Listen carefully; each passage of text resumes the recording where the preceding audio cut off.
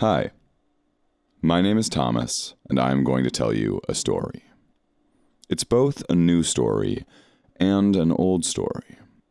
If you've been listening to the Oa Oligar, you know that the characters often reference myths and legends of Oa that informed their culture, so a friend of mine suggested that I record some of them, for those of you who are craving a little something extra. These stories will be short. They aren't necessary to follow the Oligar, and like all histories, they might not be exactly accurate. But if they sound familiar, it's because deep down, your heart knows the truth of them. These are the first histories. 3. Yashilin and Yaburnai. Of all the dyads, the 5 children born to Ulgar and Anrana, it is said that Bak Yashil loved humans with the greatest ardor. For she was the eye of storms and the storm of eyes, and she watched over the 3 lines of the Echnica in times of passion, terror, longing, lust, and despair. Often she would weep for the lives lost in their bloody wars, and so the rain that washed over a battlefield was called Yashilin's grief. The sun rose with Yashilin's joy and set with Yashilin's peace. Clouds darkened the sky with her anger, and waters churned with her excitement. Bak Yashil was in the steam and snow, a dry heat on a summer day, and a heavy fog in the autumn night. She was present in all things, for such was her desire to be close to humans, to see them shake their heads and shutter their windows against a gale, or smile with delight when a drought came to an end. But in all her comings and goings, there was one woman whom Bak Yashil was most enamored with, a Kalian in the west, who went by the name of Yaburnai. Yaburnai had hair as red as fire. She lived in a village called Curavista, west of the snake spines, and 100 leagues south of Sela Celestia, the god's land. Since she resembled Anrana, there were many attempts to recruit her into the priesthood by the Grey Priests of Palos, but each time she refused. While the priesthood promised safety and comfort, Yaburnai believed her great beauty and intelligence would be wasted in prayer. No, Yaburnai preferred to go stargazing and flirt with strangers, to parlay gifts and favors and to be known and loved. She had a reputation for someone who could get anything, and who named strange prices for her services, a lock of hair or a moonlit kiss. And Bak Yashil watched her from the wind and water, and she thought Yaburnai was the most wonderful and intoxicating person she had ever laid eyes on. She was smitten, bordering on obsessed. Indeed, so devoted was Bak Yashil's attention that Yaburnai seemed to others to develop a strange power over the weather. She could pout so pathetically at a clouded sky that it would clear, and almost always when she expressed a desire to dance in the rain, a clap of thunder would answer in obligement, and Yaburnai would laugh with delight. Now, all the gods could take human forms with relative ease, but to take a human form and to be human were very different things. And Yaburnai seemed so at ease in her human form, nay, so utterly ecstatic in her human body, that Bak Yashil became seized with envy. She did not want the semblance of humanity. She wanted the real thing. She wanted to walk barefoot along the dusty gray paths and feel the sting of a sharp stone under her heel. She wanted to woo Yaburnai in the same manner, with the vivid beauty of a bloody wound. Bak Yashil asked Dura to make her a human body, so that she could love Yaburnai the way other human-bodied persons did. Dura warned Bak Yashil that a physical form like she requested would leave her vulnerable to harm, and Bak Yashil assured Dura that she was not afraid of cuts or bruises. But Dura shook his head. To love with a human stomach is to love with acid, he said. When a human heart breaks, the physical form becomes a prison in which you and your pain are locked together. But Bak Yashil would not hear it. She could think only of Yaburnai and how badly she wanted to be human if only she could be human with her. "Do this for me, and I will from now on favor your line with artistry above all others," she said. And this pleased Dura, for he had grown weary of the pious frescoes and devoted hymns of the Ulgan. So Dura made Bak Yashil a human body, a woman made to woo, with dark hair and soft lips, and gray eyes like the ocean that flashed blue or green or amber according to her mood. And Bak Yashil took to her new body with excitement, thrilling to the flutter of nerves in her stomach, as she set out for Cuda Vista. She arrived at the market one evening. It was early summer, and the villagers often dined outside together. Yaburnai and a rugged huntsman drank broth from clay bowls. When the suitor rose to clear their table, the goddess approached Yaburnai. Yaburnai greeted her. "I know I have never seen you before, for never could I forget such a face as yours." "I am called Yashilin," said the goddess, and she stumbled over the words as she said them, for this version of her name was one used only by humans, and she had never had to introduce herself before. "Like the goddess?" Yaburnai smiled in amusement. "Yes," said Bak Yashil.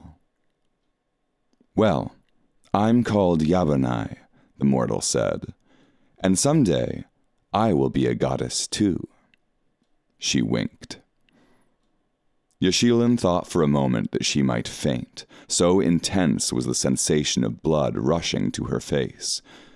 To be winked at, flirted with, perhaps, if she dared to imagine it, desired by Yaburnai, was everything she dreamed it might be and more.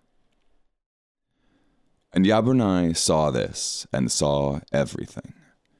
And she said, "The huntsman brought me the pelt of a wildcat. If you have come to court me as well, you must have brought me a gift." Once again, Yashilin thought she might faint, as all the blood drained suddenly from her cheeks, leaving them pale as death. Then she remembered she was a god, and thanked her stars. Yaburnai waited expectantly, so Yashilin placed a hand within her robe and withdrew a flower with petals white and pistils gold, upon a stem so green it might have been plucked directly from the earth. "This flower will not wilt, but will thrive as you thrive.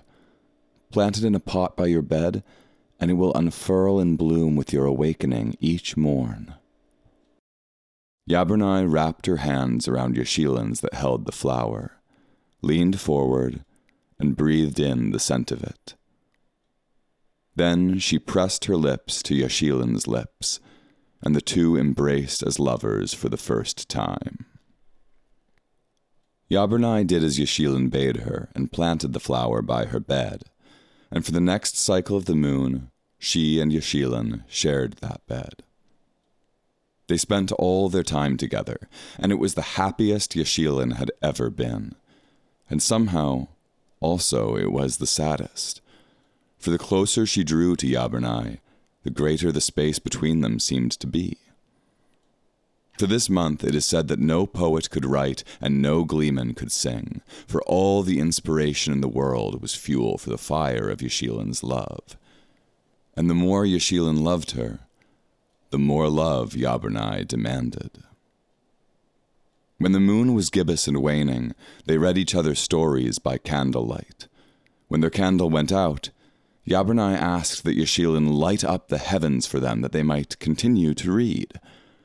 An unseasonably early storm shook the town for the rest of the night, as lightning filled the sky till dawn, and Yaburnai's eyes sparkled with spiderwebs of light. When the moon was nearly empty one night, they lay together in a field so only the stars could see them. Their lovemaking was interrupted by a band of thieves, but Yashilin instilled them with fear, and they fell to groveling. Yaburnai asked Yashilin to turn them into creatures that better suited their nature, and Yashilin transformed them into a pack of ring-tailed Arakwans, and Yaburnai laughed at how pathetically they ran. When the moon waxed half, they broke bread in the cleft of a mountain ridge. Yaburnai was cold, and asked Yashilin to melt the ice from off the cliff and bathe them in warm water, and Yashilin obliged, causing much mayhem for the local fauna and an avalanche that buried the nearby quarry. And Yaburnai smiled and splashed the steaming water at Yashilin. At last, when the moon became full again, Yashilin went looking for Yaburnai and found her embracing the huntsman. He had brought her a skirt of ringtail fur. Warm and elegantly striped, it drew shapely around her hips and flew outward as she spun in delight. Yashilin was angry, and she confronted Yaburnai. "I have called storms for you, transfigured cutthroats for you, brought glaciers crashing down for you. Why yet do you waste time with this roughly shaped dog of a man?" And Yaburnai's expression was cold and haughty. She said, "Yes, you have called storms, banished ruffians, melted ice. But all this is nothing. You have the power to do so much, and you favor me with so little. Do you not think I know who you are?" She gestured to the huntsman. "This man has gone hungry for 15 days to bring me every last Arakwan. All he knows how to do is hunt, and all he is mine. You give me a fraction of yourself, and he gives me everything." And so scorned, Bak Yashil flew into a rage, the likes of which could burn a keep to cinders. So deep was her pain that she began to strip the skin from off her body in trying to claw it out from her. When this did nothing, she fled the mortal body Dura built for her, and it collapsed into burning oil that soaked the ground of Cutavista. Only unburnt were the eyes, for they were too perfect to be destroyed. And ever after, the eyes of Bak Yashil were said to repel evil. Bak Yashil cursed Yaburnai with eternal unlife, stopping her heart in her chest that she would, as Yashilin did, live forever with the memory of heartbreak. She cursed Yaburnai with fangs and to thirst for human blood, so that forever she would feed upon her lovers just as she sucked Yashilin's heart dry. And she cursed Yaburnai such that her skin would sizzle and her flesh would burn in the light of day, so that half of all that was beautiful would be lost to her forever. The night she left to Yaburnai, for it was always night when Yaburnai was most cruel. This was a terrible blow to Yaburnai, and for 5 nights the woman raged and screamed, savaging any hapless fools who dared approach her. Finally, on the 6th night, there was quiet.